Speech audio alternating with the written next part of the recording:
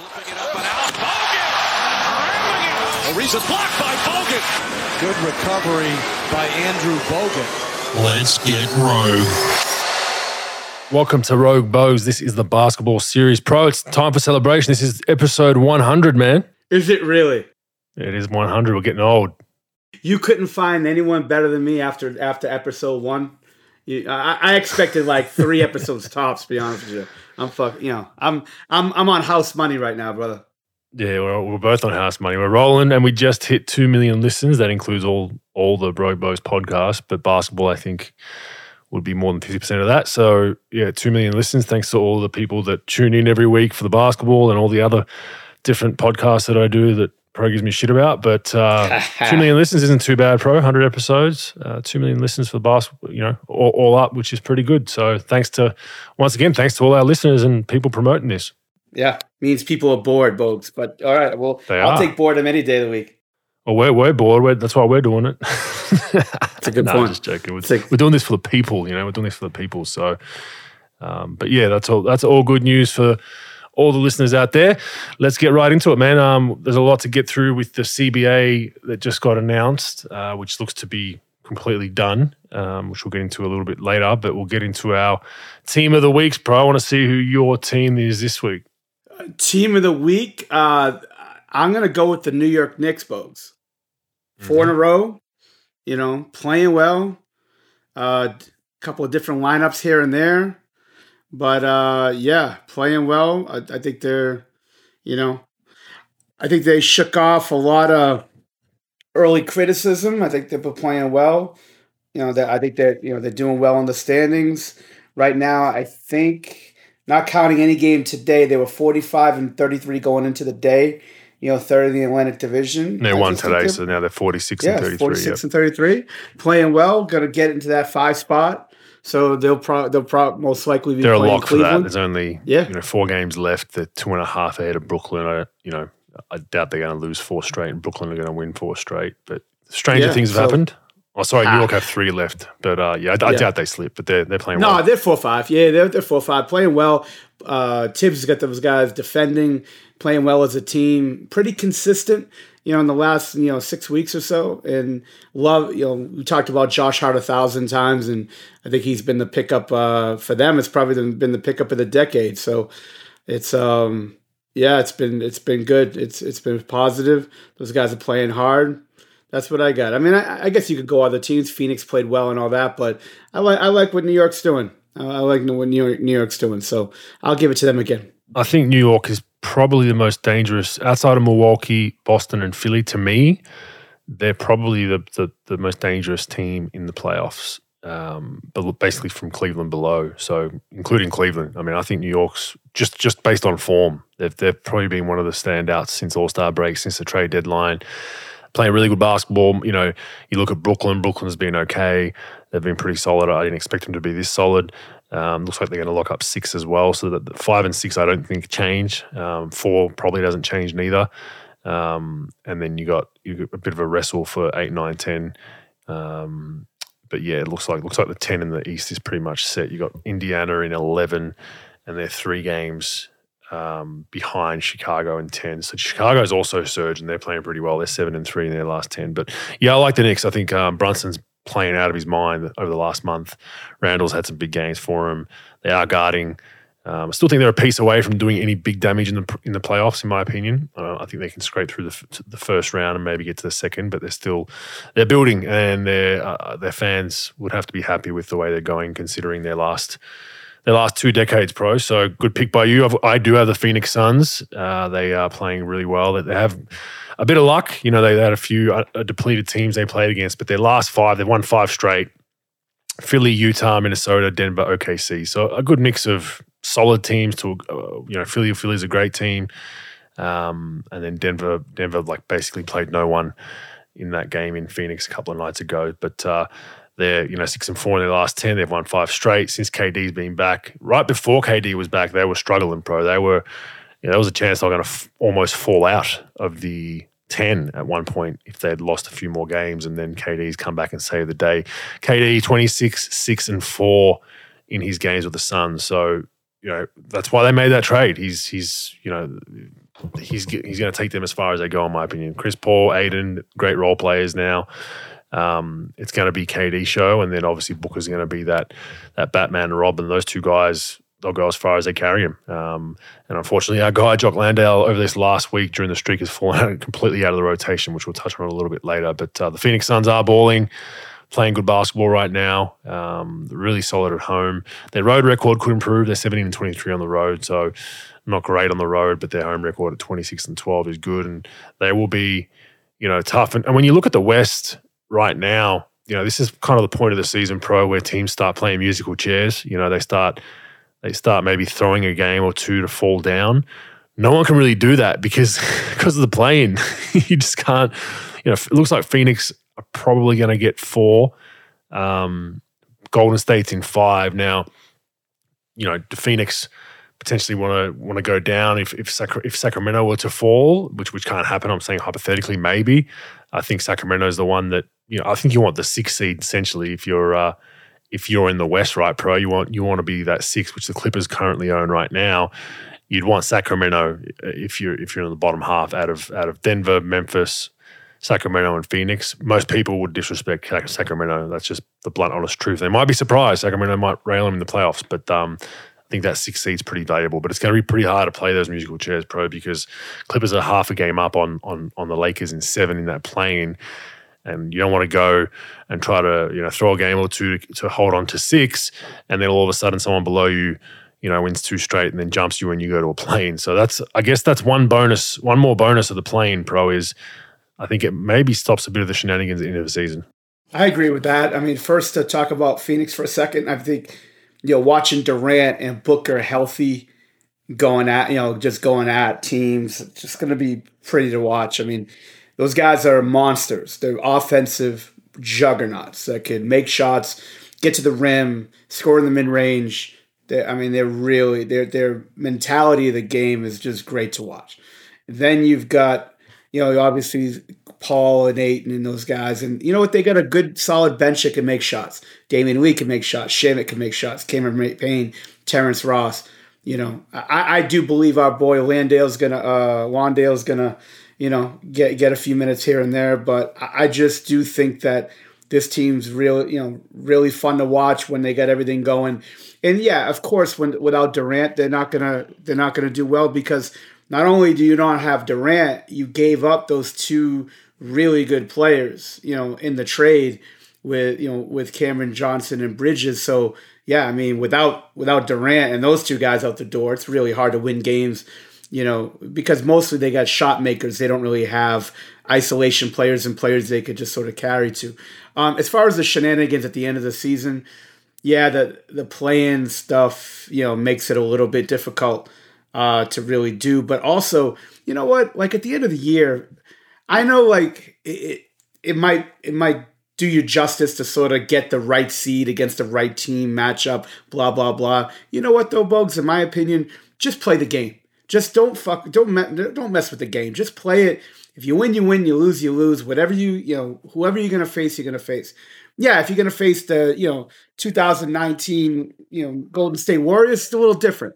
But look, to me, don't even play with the seeds. Just do your thing. The play-in is going to be interesting this year for sure. I'm looking forward to seeing it.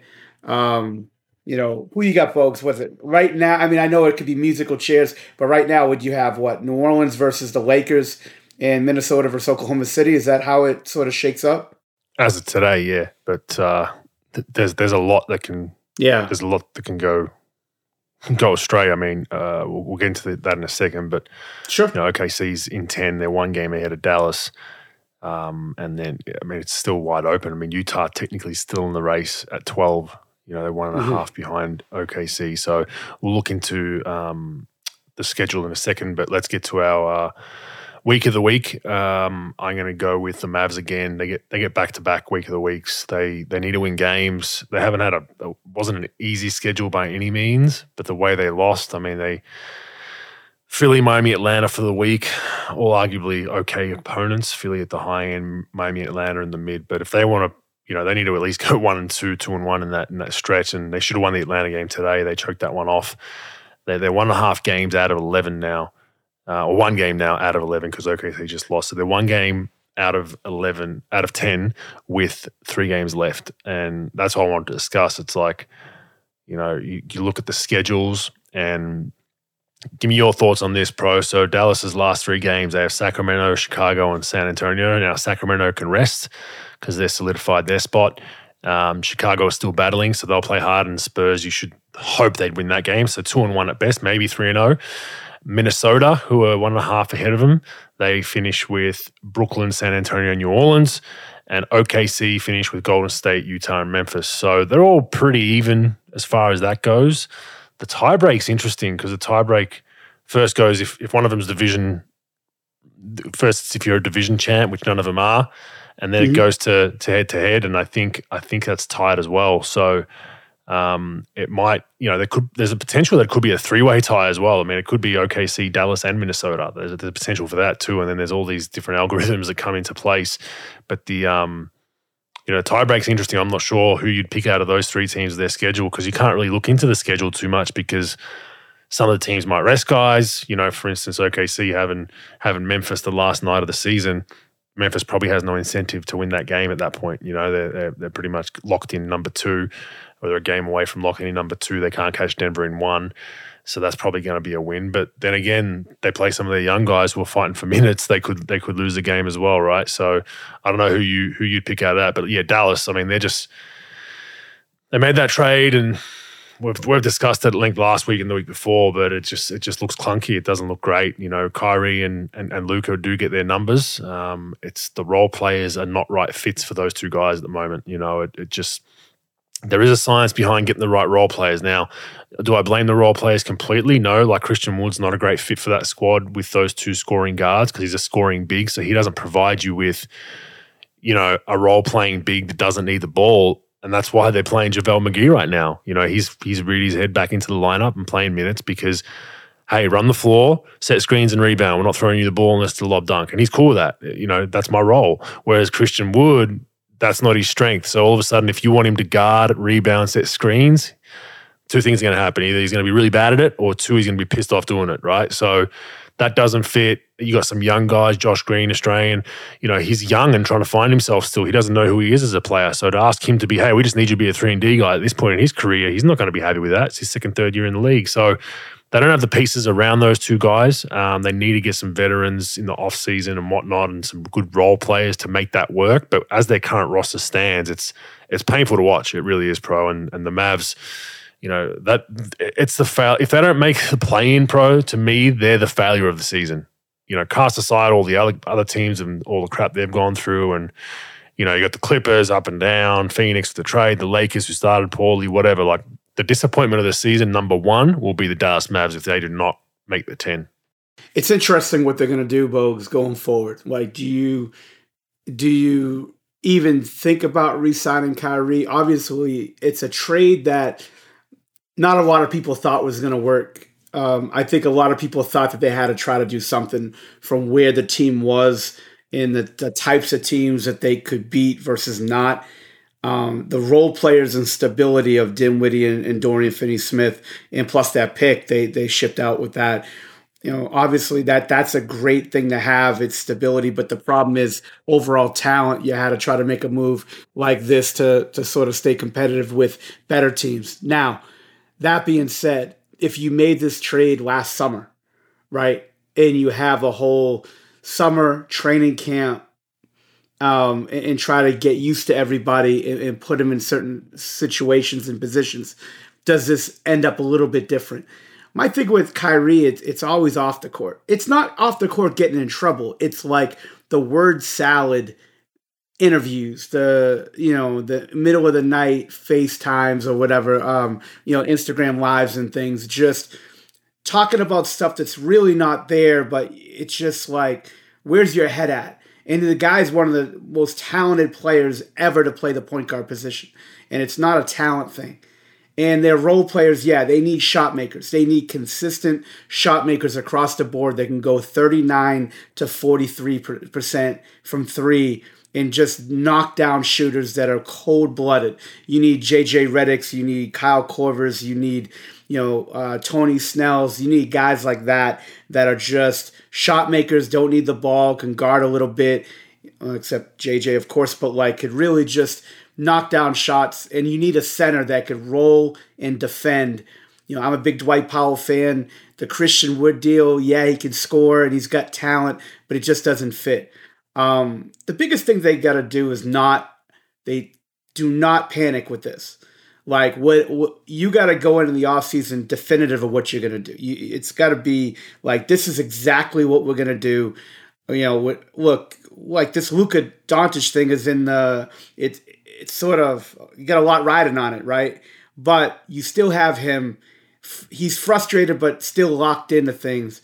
What are you going to do? Are you going to re-sign Kyrie short term? Are you going to sign and trade? Obviously, people are probably not thinking they're going to re-sign him, and it's going to be a sign and trade. Okay, what do you try to do? Depending on what the Lakers do. Is AD on the board? Is Maxey from Philly going to be on the board? Is Bradley Beal going to be on the board? And then you got to figure out. You've got salary cap room, I believe, with Christian Wood and some of these guys coming off the books, as well as whatever they do with Kyrie. But it's scary, from what they had coming into this thing, coming off the Western Conference Final to not the Brunson thing is a planet killer. It's an absolute planet killer that you can't really rebound from. Having a borderline all-star player you could have had for $50+ million over 4 years, that's the killer. And now you're just trying to play musical chairs to try to bring guys in and try to replicate things. They've got two good young players in Jaden Hardy and Josh Green, but are they good enough? They're good, nice little young pieces, but they're not like Josh Green's, fits his spot pretty well. Developed well, shot it much better, but the role players got to change. They've got money to spend. You just got to identify the talent, and you got to figure out what you're going to do with Kyrie. You're right. If they don't make the plan, it's a total one of probably the biggest failures of the season, without question, from where they were last spring to summer, and then going into free agency to where they are now, without question. And it's going to be interesting what they do. But I'll tell you what, you can't half-ass this thing, and you can't panic, to pick up another, if you're going to pick up a guy or make a trade with Kyrie, you better be right on this one, because it's going to cost a lot of people their jobs, and it's going to cost this franchise a lot of years in stability. Yeah, I mean, it's not looking good, but that's what they signed up for, and they've taken the risk. So we'll see how it goes. Maybe they can salvage a season. Who would you pick out of those three teams making it in the 10 that I mentioned? You think Dallas sneaks in? I don't think they're going to sneak in from where they are right now. From nothing they've done in the last couple of weeks have shown me that they could really, step those things up. Now, the thing is, Minnesota lost Naz Reid probably for the rest of the season. That's a huge loss for them. It gives them shooting, gives them toughness, it gives them basketball IQ out of the 5 spot, and that's going to be a huge loss for them. I don't know, because those guys are locked in. Like, Minnesota's been playing well. Oklahoma City's been pretty locked in. I think that Dallas is going to be on the way out, to be honest, in my opinion. Just where's the evidence? Show me the evidence of them really putting, since this trade happened, putting in a week straight where they are just unbeatable. They've been up and down, and just it's been volatile, volatile for sure. I think it's going to be status quo, Bogues. I think it's going to be that, Minnesota and Oklahoma City are going to probably take. I don't think Utah would, and I just don't think Dallas has enough, to be honest with you. They haven't shown enough. What do you think, Bogues? Yeah, it's a tough one. These looking. If I was a betting man, these 3 games for each of the teams, it's a tough call, man. They're all because of all the shenanigans at the end of the season. They're all playing teams that can rest guys and not care about the win late in the season, a la Memphis and whatnot, and that can change the way the dynamic of it all goes. But did Dallas deserve to make it? No. So I mean, I wouldn't be like, wow, they didn't make it. That's crazy. They don't deserve to make it. The way they've played over the last month or so has been horrific, and they've had some injuries and some lineup issues. But they need to figure it out. Who do you have this week? Folks, I had the Mavs. 3. Yeah, okay, cool. For the same reason. Yeah, it's pretty clear. But they got a lot of work to do. Will be interesting, and that's a positive of the play-in is it makes this very interesting. Like historically, if there was no play-in, Pro, the Mavs right now would be 3.5 games out of 8, and would be shutting down Kyrie and Luka as of yesterday. So at least this makes these games more intriguing. It makes it kind of, there's a bit more passion involved because you can still salvage something out of this season. So another positive for the play-in. All right, the CBA, collective bargaining agreement, has been agreed to, Pro. Some players not happy. Draymond Green, the most notable, has come out and absolutely scathingly gone, why the hell did we sign this? I think his comments were more directed at the Players Association or the union. I don't think he's too happy with them because he thinks it shouldn't have been signed. He thinks they got shortchanged. And it's always a tricky debate because when you're making millions of dollars and you complain that you should be getting more, most people aren't going to side with you. From a business point of view, strictly looking at P&Ls and all that, he kind of has a point with some of the stuff. He feels like the union sold out very quickly and just signed at the bottom line. But anyhow, that's just his comments. There's a few notables in this, Pro. So the first one is it will give players the ability to invest in NBA and WNBA teams as part of their contracts, which is interesting, as well as promote or invest in sports betting and cannabis companies, Pro. I mean, what could go wrong with getting involved with sports betting while you're an active player, Pro? I mean, give me one good reason something bad could fucking happen. That is mind-boggling. That has to be. I read that and I'm like, that has to be worded wrong. Like there has to be something in there that I'm missing, right? No, it's not. That's crazy. It's not. It's crazy. It's nuts. I mean, there has to be some common sense in this stuff. First of all, okay, you're going to invest in a team. Now, again, they haven't really done the specifics, but so I'm playing for the Toronto Raptors and I'm going to invest in them. I've been there 8-9 years. I invest, whatever it is. Of course, you're not going to get a big percentage. But you get traded, then what? You get traded, then what? Right? Like, what are you doing? Like, do they sell you back your shares? Do you stick with that investment, but you're playing for another team, but you're invested in this team? And then the gambling thing, I just, look, we're going gambling crazy, and it's going to be a big, big, big problem. And then the cannabis thing, and then, we're going to get into it, but now they're going to stop testing for marijuana. I mean, that's the new CBA, yeah. And that was always going to happen with a push for anxiety and mental health that links that cannabis can help that. The sports betting one, I got no problems with sports betting. I'm sponsored by Dabble. I think sports betting, it's a freedom of choice thing. If that's what you want to do, there's a lot of people that you shouldn't promote gambling. Well, I'm more like, well, if you struggle with gambling or whatnot, you need to find the help. It shouldn't then prevent people that can do it, in a productive manner and it's not detrimental to their life. It shouldn't.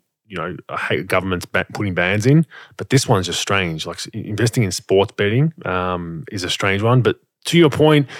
And this is exactly why I bring myself up now, but when I did my Sydney Kings deal, Pro, I specifically said that these shares don't vest in, I had an option. So upon retirement, I have either a cash payout for the value of the shares in the Sydney Kings or I take the shares.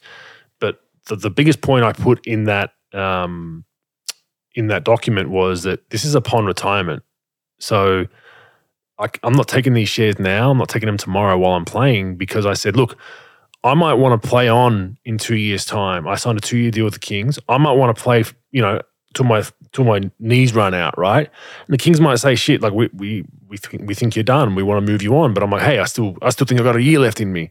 And then I go and play for a rival team while I've got shares in the Sydney Kings. That shit doesn't work. And this is similar to that. So, look, I think a lot of this is just wordplay at the moment, Pro. I think they've put it out there, but I think there has to be some rules around, especially the sports betting and the owning shares in teams. There's got to be something like, you get a portion of the shares at that value, but I don't know, till you retire. I don't know what it is, but this just makes no sense. So those two were the most glaring. Also, the mid-level tax exemption now for teams like the Golden State Warriors that have really used this over the last couple of years. They will no longer be allowed to use that if they've hit the second level of the luxury tax. So they no longer get that mid-level exception anymore. The second luxury tax level, I don't think it's been announced yet, but whatever that number is, if you've hit that, you cannot use your mid-level exception. That's fair enough because I guess they're trying to say that teams are stacking all this talent and then still have a mid-level that it's not fair. And that was one that everyone had a problem with because he's saying that leaves money on the table. It takes money off the table for players, which it kind of does. I get that. I get the argument. Both sides to that. I don't know what your thoughts are on that one. Well, Bogues, yeah, it sort of does, but I think that if I can't sign with the Golden State Warriors, but the Phoenix Suns, say the Detroit Pistons, say they're way under, that their mid-level is going to be actually higher than the taxpayer mid-level. So, I could probably get a significantly more money signing with them. Now, That's if they want to sign you, though, if they're not tanking, right? If they're not taking, correct. But also, first of all, with Draymond being upset, all that has to happen to get Draymond happy about this and love the deal, just have LeBron tweet out that he loves the deal. He'll go 100% of whatever LeBron says anyway. So, yeah, let's do that. The 5-year love fest with LeBron and him, I had to throw at it. But no, seriously though, it does handcuff them a little bit with spending. They also mentioned things like, for the higher spending teams, like the ability stop. They sort of shrinking the ability to sign guys that are waived, I think, later in the season, and picking up what they can do in trades as far as money they could take back in trades. Picks like 7 years in the future they can't trade like they used to, like other teams can. So they do try to handcuff you a little bit. But look, I think with this, Bogues, it just goes to say, they're going to allow you to sign your guys, but you gotta identify talent and develop it and just continue to re-sign it. But yeah, it's just, look, there's monkey wrenches that are thrown in all this stuff all the time. Every 5 or 6 years, there's a shake-up in rules, and you just gotta circumvent the rules, and you gotta figure out how are you gonna outsmart teams and be on the forefront. Why is Oklahoma City always doing that? Why is Miami always doing that? Why is Daryl Morey always doing it? They just figure out ways to circumvent the cap, the CBA, and to go into your advantage. I agree, Draymond should be a little pissed because obviously, look, it's in his interest. He's on one of those teams. I think it's them, the Clippers, and Milwaukee. As far as the spending, it's tough and challenging, but that's what we're doing. And look, you just gotta figure out. This is why you pay your front office guys $8, $9, $10 million a year because and 428 scouts are employed. In front office, somebody's got to figure this shit out, and it's a little more challenging, but not impossible. So there's a lot in there now, and a lot of changes that the CBA is already all the exemptions and whatnot and taxes and. The other one that Pro just mentioned, so middle and lower spectrum of payroll teams, can now have larger trade exceptions and expanded exceptions to the salary cap. So they're trying to influence teams that are tanking and teams that aren't spending as much to spend, but they still have to spend, right? So it's not like, this is just going to happen overnight. The other thing is they've gone positionless now on the All NBA teams, so I feel like that's a direct shot at centers for the most part, Pro, than anyone else. But I don't understand that one because I think, a team is a team, right? Like if you're going to have a team, it can't be a team of 5 guards. It doesn't work. So that one's an interesting one. And they've also brought in what we've discussed, 65 game minimum to qualify for awards. That one I like. I think that's a fair one, Pro. Yeah, to me, Bogues, awards, 65, it's better. It's definitely better than what they were doing and putting that into effect. I would think that the All NBA and MVP, I would like the guys to play in the neighborhood of 70. But hey, look, 65 is a great start. I don't think it's going to change a lot of the league, but I think it's. And I'll be interested to see if there's any exceptions to that. Where is it? You got to play 65 and you can only miss a certain amount of games when you load manage versus regular injury. That I would be sort of, because they haven't really given the whole guidelines to that. I think there are some exceptions. I was listening to the Woj and Bobby Marks talk about it in their pod, and I'm just trying to explain it. So it'll be interesting to see. How they deal with this. I think it's great. I think it's definitely good. they address something that's been a big hot topic for the last couple of years, and at least it's a step in the right direction, I think. Yeah, I agree. Do you think there's a chance that the awards get diminished now? Do you think this is going to kick the players in the arse a little bit to say, or the clubs? Because there's still going to be teams that say we don't want, we want you to rest tonight. Do you think this now diminishes awards to the point where, let's say in 3 years' time, there's 10 All-Star / Hall of Fame worthy level players that purposefully aren't hitting 65 because they still want to play 50, 55. Do you think there's a chance of that happening? And then the awards are like, well, it's not really the best players because they're not all there. There's a chance of that happening, right? Yeah, it diminishes it a little bit too. Yeah, for sure. And, I think that players sometimes are going to be a little bit sick of it. And you know how they don't like to follow rules for the most part. They don't want to be told what to do. They might just be doing it for spite, especially when you make enough money. My thing is, if you're chasing that supermax and you have to be in the NBA teams and All-Star. See, to me, I don't care if you play 60%, 65 or 70% of your games first half of the year to play in the All-Star game. I don't care because the All-Star game is bullshit. But and I know it's connected to some bonus stuff. To me, it's all about the first 3 NBA teams and the MVP. So, that, I really care about them playing a certain amount of games. But I agree with you. If you have a bunch of these guys not playing 65 and then they're not, whatever, all-star or top 3 team, I think it would diminish it to a certain degree. And plus, look, most of this stuff is pushed through from teams. It's not pushed from the player in most cases. I think in some cases players are dictating when they play and when they don't. But for the most part, I believe it's just the team says, hey, you're not playing tonight. We're going to rest you, we'll manage. And they're just going to be like, all right, you know what's best, let's do it. But it'll be interesting, Bogues, now where if somebody gets hurt, okay, and they blame it on, well, I had to play.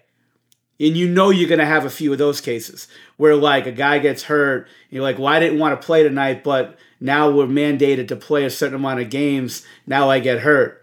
I'm guarantee you will have a handful of those. And I want to know how that's going to go through arbitration and whatnot, and how that's going to go.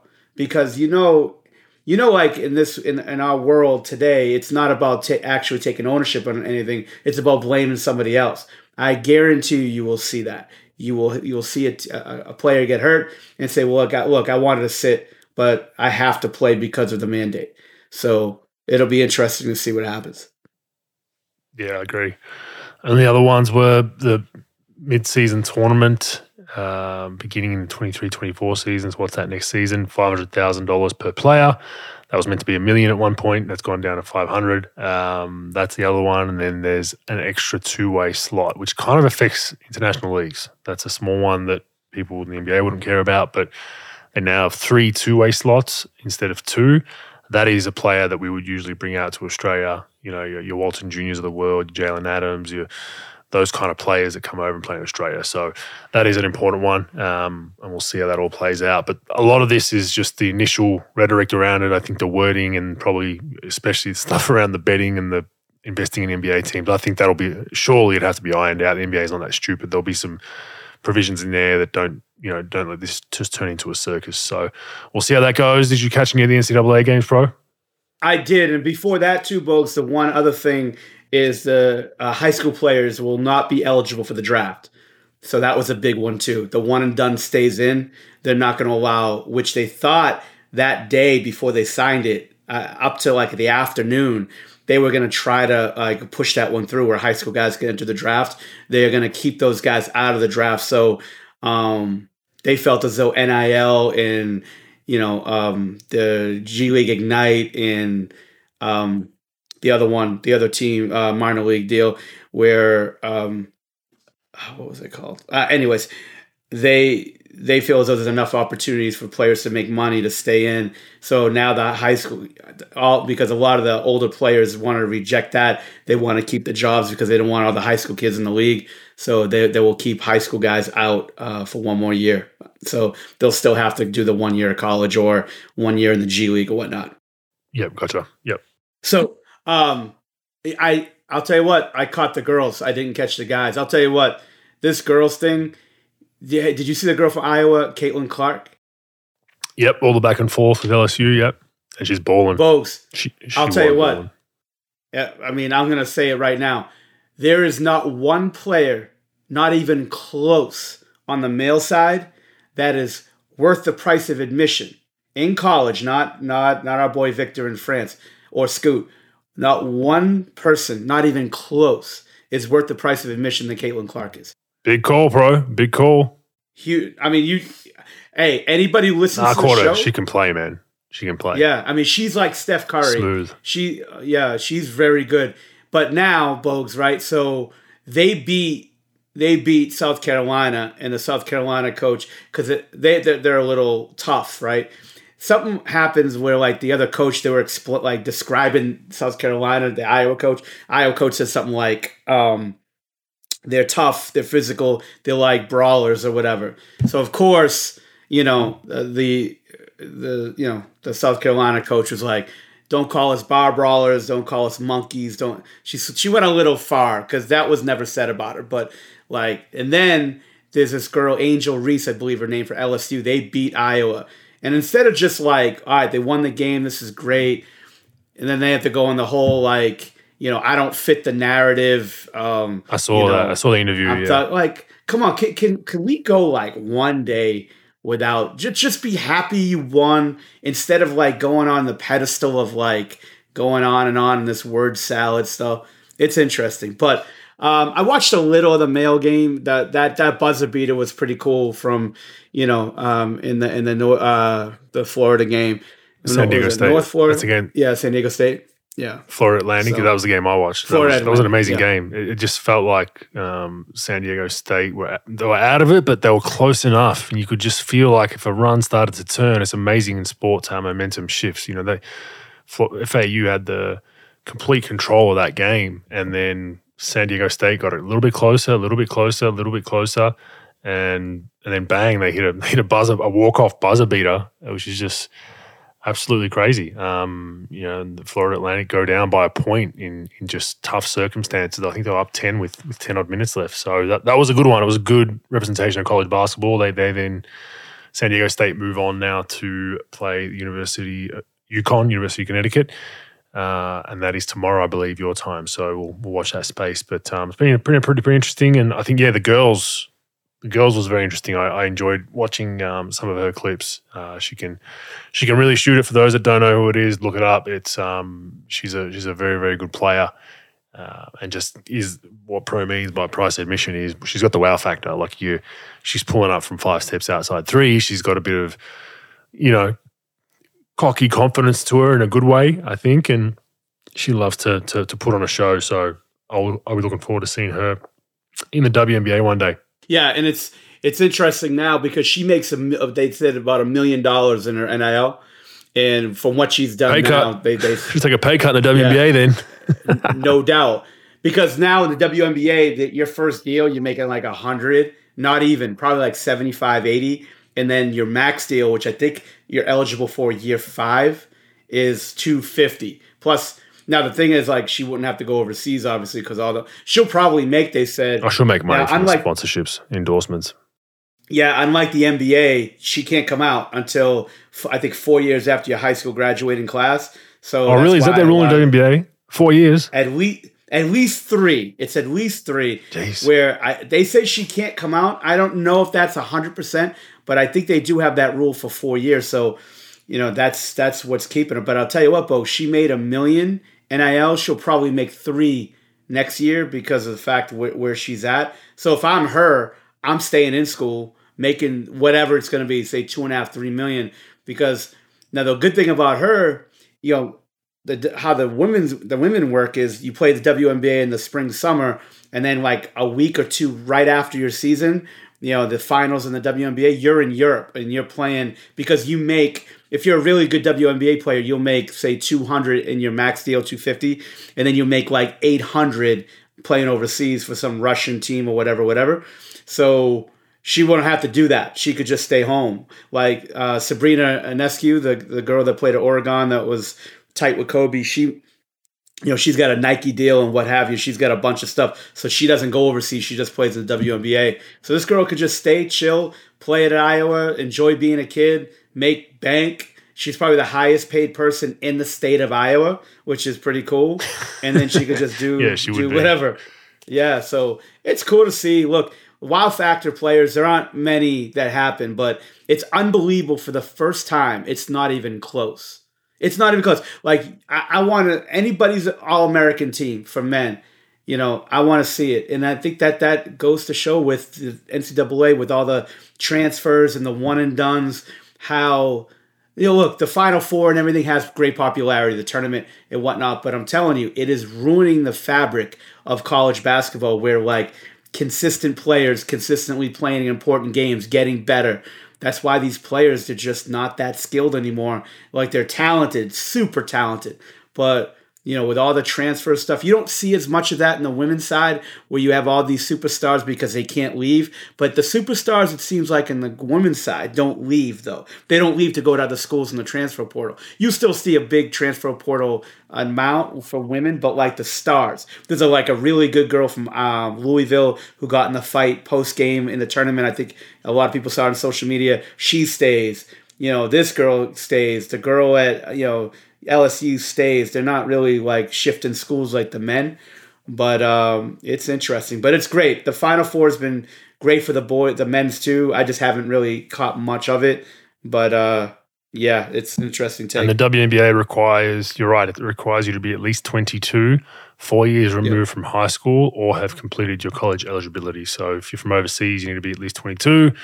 Which is interesting that they haven't fought to change that in their CBA. I assume they will be because, you look at someone like Clark that, she wants to go pro. She could already play pro today, and she's got to wait it out now. So, but the NIL bogus, like, to be honest, like, I get it. Yeah, good.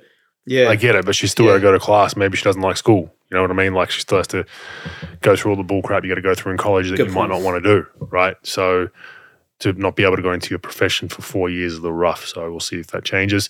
Moving on to Aussie Watch, brought to you by Dabble, social betting experience. Stream everything from a series of weekly sport-related shows with a regular host, Josh Jeans, On Tickers, or even Sky Racing. Follow Copy Bets and stream live. Go on, download the app, have a dabble socially. You must gamble responsibly. Aussie Watch, Simmons out for the year, as we discussed. Paddy Mills still has not... really played much. Had some garbage minutes on the 26th, which was last week. Hasn't played since then. Dyson Daniels back in the rotation slowly. Roughly 4 points a game this week. 2.75 rebounds, 1.25 assists, 1 steal per game. Daly, he played a little bit of garbage time earlier in the week. He has broken his finger versus Portland, so to be determined how long he's out in their playoff push. Not a big loss for him, not playing a lot of minutes, but still a good veteran to have as a backup, but he's out with a broken finger. Jock Landale has fallen out of the rotation completely. He has not played since March 25th. No minutes at all, and he was actually playing pretty well, pro. It was, last week he was 7.5 points, 5 rebounds off the bench with KD in the lineup, starting to figure that out, and he's gone completely dry there. You just, as we tell him, stay positive. You'll get your chance again. But looks like Phoenix is trying to tighten up their rotations before the playoffs, which is interesting. Josh Giddey, another week for him with Aussie of the Week. We're just going to give it to him for the rest of the season, I think. But 21, his best scoring week we've had in a while. 21.5 points a game this week. 7.7 rebounds, 7 assists. So really, really good week for Josh Giddey. Thibault, Matisse, 5 points, 2.5 rebounds, 1 assist, 1.5 steals, and 1 block. So his usual self.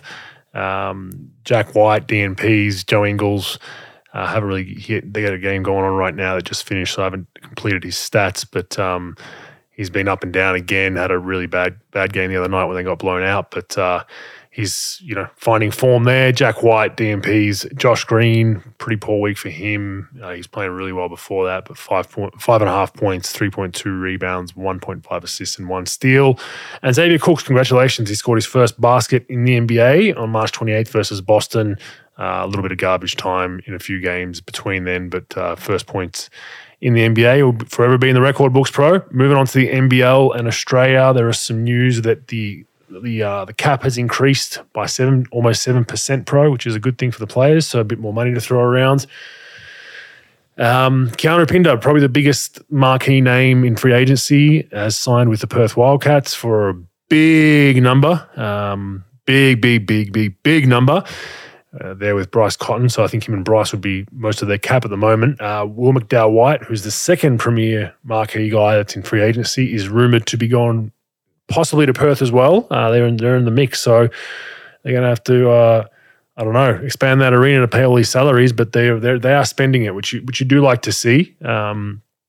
Just for people out there wondering about the salary cap situation, the Sydney Kings, we can't really comment on other teams, but Sydney Kings were third in total cap spend by an iota, and the only reason why is because when you have injuries, they don't count for you. They don't count towards your cap that week, so you can get a discount. If some of your star players are out hurt, you get a little bit of a discount on your cap because you don't pay them. Doesn't hit your cap for that week that they're out or that month that they're out. So we probably would have been fifth. There were two clubs below us that had mass injuries, which helped their cap, but we were third in spend, so pretty reasonable. We cop shit for being a big spending club at times, so we like to be transparent with what we're doing, and that's good. The next free agent that's probably has not signed anywhere yet would be Bull Coyle, and he was with the Cairns Taipans last season. He's probably the one that's on a lot of teams' radars, and he's someone that a lot of teams would love to get in their colours. So we'll see what happens over this next week in free agency. Mike Kelly, head coach, is officially signed by the Southeast Melbourne Phoenix. He was an assistant coach of the Perth Wildcats. I think that's a decent signing by Southeast Melbourne. I know some other candidates that they were going after that had turned them down or that they couldn't settle on a figure. But Mike Kelly spent some time in Cairns a couple of seasons ago. The Mail was a very, very good X's and O's, probably needs a bit more of that disciplinarian side of things. So it'll be interesting to see if he's grown into that role a little bit being in Perth. But that's the NBL. It's silly season here with free agency. There's a couple of big names that are gone, but where Sydney Kings have done pretty well in re-signing our own talent and have a lot of cap space to spend on imports and marquees. But we've kind of been pretty quiet to this point as far as not re-signing any of our own guys pro, because we think that we're just going to see what happens when everything settles. I think it's important to let it settle down, figure out things. Unless it's a bunch of no-brainers, I agree with that. And then the extra 7% will be great. I mean, the thing last week that you mentioned about Japan is going to be a big issue for some teams re-signing guys. I think with almost unlimited resources with Japan and things, to spend on players, and they've been upping on spending. That 7% is going to be the difference, I think, from signing guys to signing a couple of guys that you want to retain versus not. So it'll be interesting. Those are. But with free agency, there's stuff that happens. Guys play well in summer league, and that sort of just really impress you. You get NBA pre-draft guys that are working out and things. You might see a young player that you might like, a young vet. So it'll be interesting. And that's the beautiful part of the import thing. The import side of things, the NBL, is you don't need to rush into signing an import just because most imports that haven't played NBLs, there are a few that want deals now, but most of them want to wait till after summer league anyway and see where they lie, where they get a two-way, where they work their way into a team. But we've got a lot of flexibility with what we're doing. We like where we're at. We've got re-signing our own talent that are Australian was very, very important early in free agency, and that's why we went with Glover and a few other guys just to make sure that Galloway, just to make sure that we're keeping guys around. We took up Kawat Noy's option as well because now we think our bench is pretty settled, and now we just got to get the big dogs in. All right, fact or fake news. The Laker follow-up from last week, Pro, with our free throw disparity. So we're going to call this Laker Watch, I guess. But this week, 3 games for the Lakers, Pro. Want to hear the free throw disparities? Do you think they won all 3 of those free throw disparity battles? Bogues, I have a feeling, I know when you're setting me up for some shit, so I think if I was a betting man on Dabble, I'd probably say that you're going to say that they went to the free throw line a shit ton compared to their opponent, but that's just my guess. Of course they did. Versus Houston, 28 free throws to 10 for the Lakers. Versus Chicago, 28 free throws to 13. And versus Chicago again, 30 free throws to 13. So this is becoming its own little conspiracy theory, bro. They're definitely getting the the benefit of the whistle. We're going to keep in touch with this till the rest of the season to see how it goes. I think the league wants the old Lakers to make sure that they're in that. Look, they're going to. It's pretty. I think it's pretty clear they're going to be at least a play-in at a minimum at this point, which we both didn't really think would be possible. They're 2.5 games ahead of OKC. You don't see them falling down to 10. And they potentially could scrape in over the Clippers. They're half a game behind the Clippers in 6, and they're 1 game behind the Warriors in 5. So imagine the Lakers actually lock in a playoff berth that's not a play-in. That would be amazing. But they are getting the benefit of the doubt when it comes to free throws, bro. Fact or fake news? Useful or useless? It's useful as fuck, Bogues.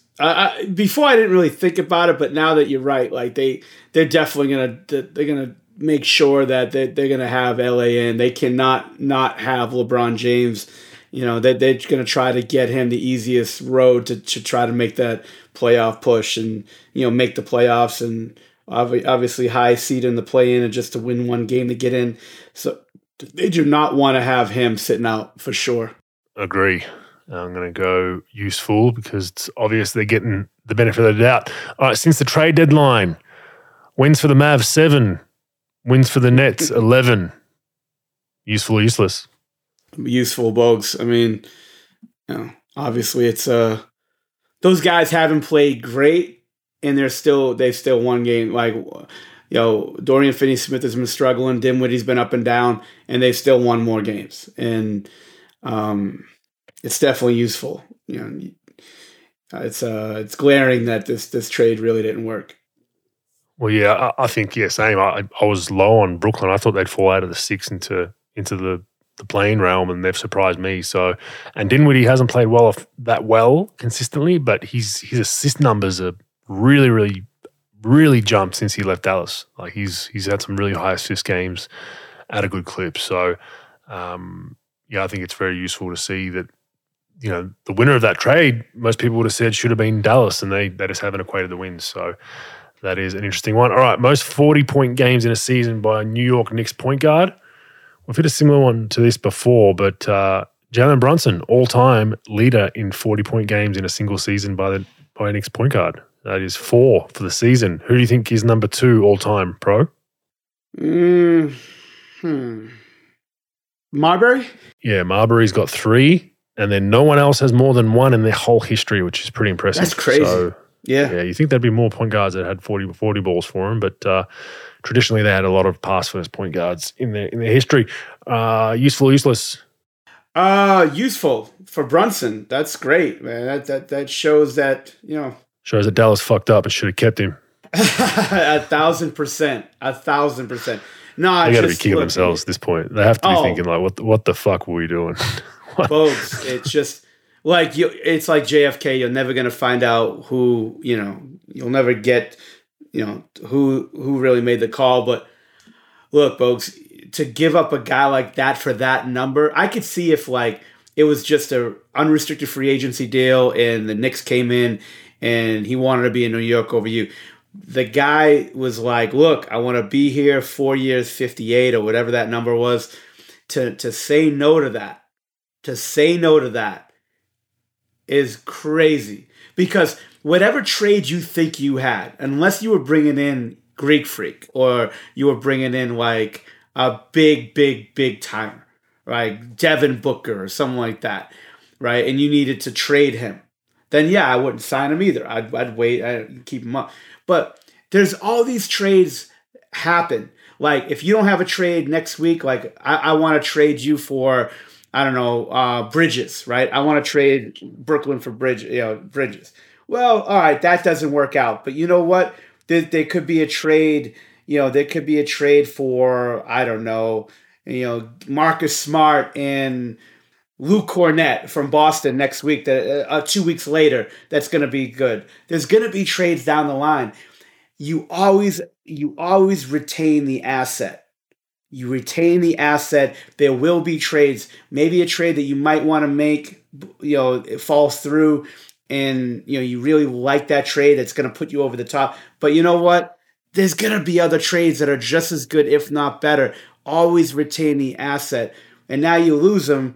You can't get guys like that back. You cannot get Jalen Brunson back in free agency. You cannot get obviously they tried and they didn't. And you can't get him back you can't get him back in the drafts unless you drafted in the top 5 or 6, to get a guy as good as him right now. So that you got to watch out, and those are monumental mistakes that could take you down a path to losing some really good players. We talk about Luka and some other guys like that. Hopefully it doesn't come to that. I want to see Luka in Dallas for the rest of his career, but like that could put you in harm's way and stuff like that. That's why you got to be really careful with these moves. And not every move is life or death, folks, but moves like this is definitely life and death. And yeah, it's a hell of a loss, man. Sure is. So I'm going useful on that as well. He's playing great basketball, but yeah, the Mavs kicking themselves. All right, Jaren Jackson Jr., first player in NBA history, pro, to have 15-plus points a game, three-plus blocks a game with a three-pointer made every game. Useful or useless? I don't know, Bogues. You know me. I'm not a big fan of the first, because it's every day that's the first NBA player to ever. But it's pretty impressive stats. I'll give it to him. Jackson's a good player. I'd say useful. Yeah, I would say useful just because historically bigs that block three block shots a game is not making threes. So that's the kicker in this stat. That's why he's the first in NBA history. But it is kind of clutching at straws to get to a stat. So I'm going to go useless on this one just because it's, clutching at straws, the one 3-point field goal made. All right, longest active playoff drought is now who, pro? After Sack, give me a second. Pistons? No, it is the Charlotte Hornets. Ah, yes. Okay. Yeah, when did the Pistons make it? That's a good one, actually. They're probably close. They're probably six years, but longest active streak is 7. I think it's 7 years. Thank you, Sacramento Kings. You're throwing the Charlotte Hornets under the bus, but useful or useless, pro? It's useful. It just shows that Charlotte really hasn't been able to put it together to be a playoff team, and it's unfortunate. I don't fault MJ at all. The guy bought that team for like $240. He's probably going to sell his share for like $1.7 billion. So I'd take that any day of the week. But it is useful. It just shows you that, if you make some wrong moves in the draft, free agency, you misspend, you hire the wrong coach, it could really set you back. And it's really hard to win games in this league if you're a small market team. And when you're in small markets, you really have to make everything count. Talent evaluation, development, who the coach is, where you're spending your money, and where you're putting your resources into. So I would say it's useful for sure. Yeah, I'd say it's useful. Whenever you suck, you get in a drought. It needs to be spoken about. So last one. Tyus Jones has the best assist-to-turnover ratio since the merger, pro. When was that? Your history buff? When was the NBA merger? I want to say it was in the 70s. I want to say it was like 72, 73, but I could be wrong. Maybe closer to 75. But yeah, it's pretty close. 76. August 5th, 1976. Good one, pro. But yeah, he's basically the last, 40-odd years almost. He has been... even more, right? Bad math.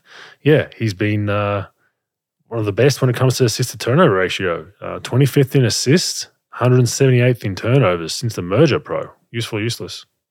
Pretty useful, man. The guy, that's a hell of a number. And it's not like he's, he's playing for a terrible team. It's not like he's playing for Houston or Detroit. That's a really, and he's playing with Ja Morant. So it's not like he's on the ball all the time with that. So to have that number be consistent over 5, I believe, that's a tough one, man. I'd say that's useful. Yeah, very useful. Very useful and underrated and not really spoken about. So good on Tyus Jones having a great year down there in Memphis. Q&As. Pro, we'll finish with these and then get to a fact or fake news. First one comes from Instagram. This is Phil D. The Beard. Warriors have some decisions to make. Extend Draymond Green or trade Jordan Poole for some additional size to help going forward. What are your thoughts on that, pro? I'm not a huge Jordan Poole fan as far as like the way he plays. I think he's a talented kid. He scores points. I think he's a good player. But I'm also signing Draymond long term is going to be tough too. With again, we're talking about spending and you're limited at what you can do when you spend.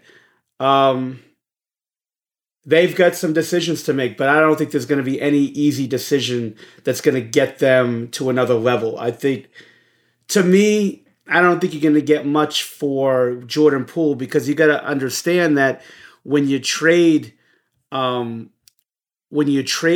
Poole, right, the guy's averaging 20 and 5. You got to replace that. It's not that easy to replace. So now whatever you take back. And right now he's still on his rookie deal. Did he sign his extension yet, folks? Who's that, Paul? Yeah. Yeah, I think he did. Yeah. Okay, yeah, he did. He signed the big one. I think Draymond has a player option for this next season, which is rumors he might opt out. You're right. I think Golden State will extend Draymond at a. He's not going to get a huge number, I don't think, like a huge max. I would not be surprised if Golden State give him, maybe a 2 or 3 year. But there's also rumors that he might want to move on, and they might want to do the same and rebuild. The thing with Poole is once Clay or Steph move on, or both, they've got probably a couple more years at this level, high level left. Where Steph, you can obviously move off the ball down towards the end of his career, a bit more less mileage as far as what he's doing today. But that's where Paul becomes a bit more useful because you still want to have a go-to talent. But yeah, I mean, I'm the same. I think he's a great player, but there's so many bad habits that he has that, if he's the number one guy on your team, are you going to be successful? That's yet to be seen. But as far as the question goes, what do you do? Do you make any moves if you're the Warriors to get some size in? I just don't think they care about size. I mean, they're happy with a 6'9" Looney at 5. They're happy with role-playing 5s. I don't think they really are sitting there saying, we need to move one of these guys and get a big fella in here. They don't really care about that. They can get a cheap veteran big. So I don't think that makes a difference, Phil. But I think there is a chance that Draymond does walk and go elsewhere if there are other teams that might want to try to break that Golden State run up. I'll tell you what they don't do. They don't fucking draft James Wiseman and fuck their whole chances up. When you fuck the draft up like that and you draft Wiseman instead of a player that could really help you, and then you end up trading him for nothing. That's the thing. Like, they didn't really in that draft.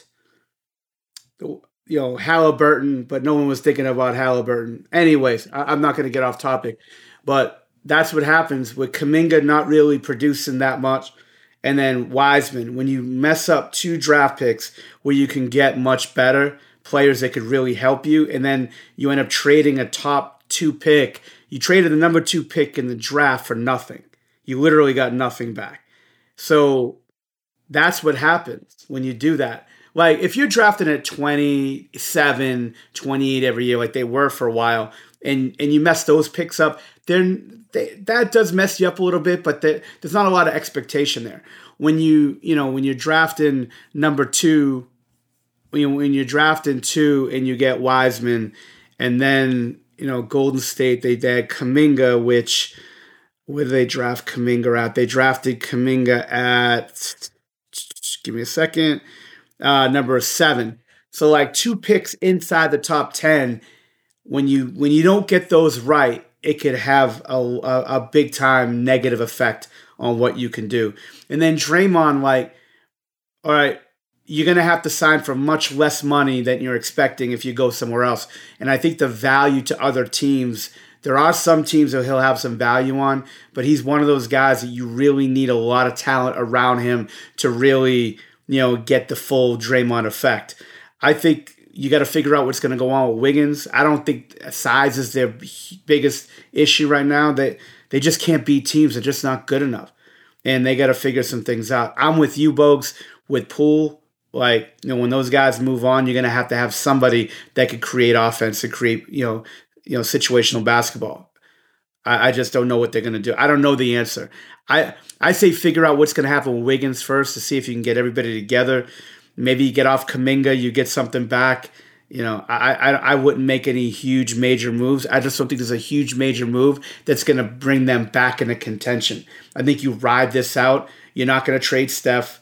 What are you going to do? What are you going to get for Clay? You'll get some decent stuff for Clay, but again, it's not going to be as good as Klay Thompson. So you might just want to do what the Celtics did, ride it out, and then put this thing on reset. I think there's no easy answer for this right now. Yeah, it's a tough one. But I think there's a chance Draymond does leave. If he fields offers from, you look at someone like Portland, he's been linked there for a long, long time. The Lakers, because Bro said he loves LeBron. But I don't know. It's going to be interesting to see what they do. They've got some decisions to make. There's no doubt about it. I know they want to try to keep their band and milk this for as long as they can, but I don't have an exact answer for you, Phil. It's a tough one. But if I had to make a decision today, right now, I would milk the Steph, Clay, Draymond thing for another 2 or 3 years with some better role players around him and move off Paul. If I had to, gun to my head, that would be the decision I make. Just because I think you got a better chance of winning a championship with those three than you do removing one of those three pieces and putting in Paul. That's just my opinion on it. All right, Twitter at Vandernuts. Best way to develop confidence in a junior. My 11-year-old son dominates domestic basketball. So that pro domestic basketball in Australia is you play just for your local area, but struggles with the basics in representative. So representative then pro is you represent that area against other areas. So it's a step up, right? He's so scared of making a mistake and it's hard to watch at times. What do you got for him, pro? You can he's basically dominating. He's dominating the local rec league, the local one. And then the step up, he kind of, his confidence just goes out the window against better competition. Yeah, I think that you have to do little things. You have to watch film with them. Like if you could tape the games and you could watch and so he could see sort of what he's struggling in a little bit. So say he's struggling in 4 things, against that better competition. Then identify some things that he can do, maybe one thing at a time. So say it's like he's not sprinting down the floor, he's not sprinting the floor well enough. Then you're like, look, we're going to get out of this one step at a time. Let's start with doing that. Or you're not boxing out, consistently. Let's start with that. Let's start with one thing and then see progress with that. And then once you get your hand on that, let's just get out of the hole slowly, not go from, 1 to 10, you're going, 2.5, 3, 3.5. You know what I'm saying? So watch film with him, identify what he needs to work on or what he's not doing well. Let's get one thing that he could really start focusing on. If you're working with him at home or you're just talking him up or you're just watching the film and you're saying, look, this is what we're really going to focus in on today. And then once he starts getting that, and then you start maybe another thing. And slowly work with that. But you can't really try to identify 7 things and try to attack those 7 things. That'll never work. It's one thing at a time. And then you got to put in the reps and the work. And then you just say, look, you're going to make mistakes. No one plays perfect. I don't care if you're, Luka Doncic to Johnny Doncic and everybody in between. Nobody plays mistake-free basketball. The one thing you want to sort of try to tell him is, look, mistakes are okay. But making the same mistake for 3 straight weeks isn't, that's something that we have to address. You're going to make mistakes, so don't be afraid of making them. But your effort, your focus, all that stuff, effort and focus definitely have to be there every night. And the result, well, that's going to happen in time. But identify one thing, really talk him through it, continue to watch film, give him praise when he does that stuff well, and then just say, okay, look, we can't fix all our problems, but we'll fix one at a time. That's what I would say. Yeah, I agree. Look, I think at an 11-year-old level, there's obviously deficiencies in an 11-year-old's game, no matter how good you are. So I don't know the skill set, Vander, so bear with me. But one would probably be weekend. I would assume their weekend they're not confident in. So if he's a right-hander, it's his left hand. So that then limits what you can do by at least 50% on the court. Because if you can't go left confidently, and once smart coaches and players figure that out, and most juniors cannot go left confidently. Like, it's just a gamble that I'll take if I'm coaching a junior team, which I do. say, try to force your opponent, if they're right-handed, try to force them left. Like not even knowing any scout about them, I'll just guess, because most kids don't work on their strong hands. So that's one thing you can work at home. You can work on that straight away. Brush your teeth with your left hand, eat your dinner with your left hand. Go outside and spend practices with your son outside where, hey, we're only shooting and dribbling with our left hand today. That's all we're doing for 20, 30 minutes, nothing else, and get them confident to go both ways. That's one thing. If you're saying confidence an issue, I mean, it could just be a matter of just being aggressive and not being afraid to make a mistake. You got to kind of convey that it's better to be aggressive and make a mistake than it is to be complacent and just throw the ball to someone and run away, because then you basically a statue out there. To Pro's point, though, if you're making the same mistake 4 or 5 times, then that's a separate issue that you have to address. But I would, there's obviously confidence comes from training, in my opinion, at that age, 10, 11, 12, 13. So, maybe if you're not qualified to coach him, or you're not in depth with basketball, you hire a personal coach and get him an extra session a week, just one-on-one, and be like, hey, my son's struggling with this, I want to work on this, or my daughter's struggling with this, I want to work on this, and that's really important. And you also, on the flip side of that, Pro, you don't want to burn them out neither. Like there's parents out there that have their kids in junior sports doing a session, 2 times a day, 7 days a week at 7, 8, 9, 10 years old. By the time they get to 13, 14, they hate the game, they're burnt out, and they don't want to play it, right? So there's a balance there. But if they truly love the game and want to do as much as they can and spend as much time with the game, then you got to get them some tools, which would be in the realm of a personal coach, or spend some time with them to improve some deficiencies. But that's also talk to the coach of the team that he plays in representative basketball for, and say, hey, like, my son's struggling with confidence. He plays really well domestically. Like, what do you think we should do? What should we work on? What should he be doing? And then that might give you some positive feedback, and at least you're being proactive. Because don't forget, most parents that are approaching junior coaches are usually approaching for one thing, and that's why isn't my child playing? This is bullshit. If you're approaching and saying, hey, I just want some advice, can you help me? That might be a good relationship starter with that coach. But thanks for that question, Vander.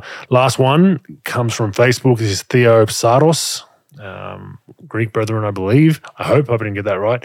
Hope I didn't get that wrong, sorry. Because sometimes if you're Cypriot, there's a bit of a war there. But I've got some Cypriot friends and we like to have a bit of a laugh about it. But the question is, the NBL ownership has done a brilliant job resurrecting the growing the prominence of the sport. But is it time for a new owner to invest and elevate the NBL even more?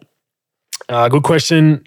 Right now, no. I think Larry's group and Larry have invested a lot of money in the NBL, and I've been critical at times of different things, and as has he of myself and the club. But they are healthy debates to have. I think he's the guy that opened his wallet when the league was on its knees, and everyone's aware of that. But yeah, the league does need to continue to grow. As far as someone else coming in and just buying it and making it better, I think that's a false equivalence. It's not as easy as that. I think the play would be to move the NBL on, if it's ever moved on to a group or another league. I think will be the play. I think the way the NBA, the way EuroLeague is trying to expand its tentacles around the world, that could be a play where they might say, hey, we might buy this league and just use it as a development league for ourselves, or we see that a lot of growth, or whatever it is. That might be the play. But as far as just another owner buying it and doing different things, I don't think that is on the cards in the future, Theo. So we will watch his space. But the league's numbers again this season have grown. TV numbers are up. There is a TV deal, I believe, coming up soon. So that should hopefully inject more cash flow into the league there for the clubs. We should hopefully get some of these clubs out of the out of the negative and into the positive financially, because there are some clubs at times that if you're not, if you don't have playoff games or finals games, at times it's a pretty thin line of being profitable. So we've got to make sure we support those clubs when they don't make the finals. All right, bro. Fact or fake news? Bogues, I had a listener. I'm in bed minding my own business on a Wednesday morning, and I had a listener email me. I didn't know you were coaching, Bogues. You're coaching juniors, or what's it called?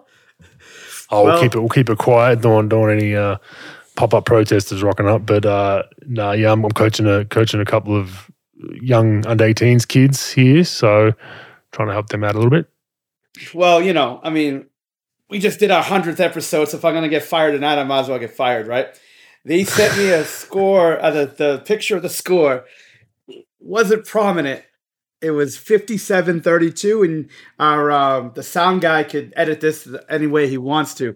But fact or fake news, the management has put you on alert that you need to up your offense and hire maybe an offensive coordinator.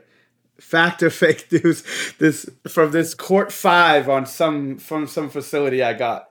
I just got it. We do. We need to sign some NBA players. But I'm unlike that coach that probably sent you that. I'm not really focused about winning right now. We play.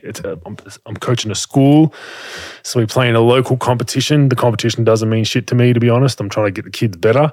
Honestly, really don't care because our goal is the tournaments at the end of the year, which is in I think August, September is a schools tournament, and that's the goal. The goal is to try and be good in that.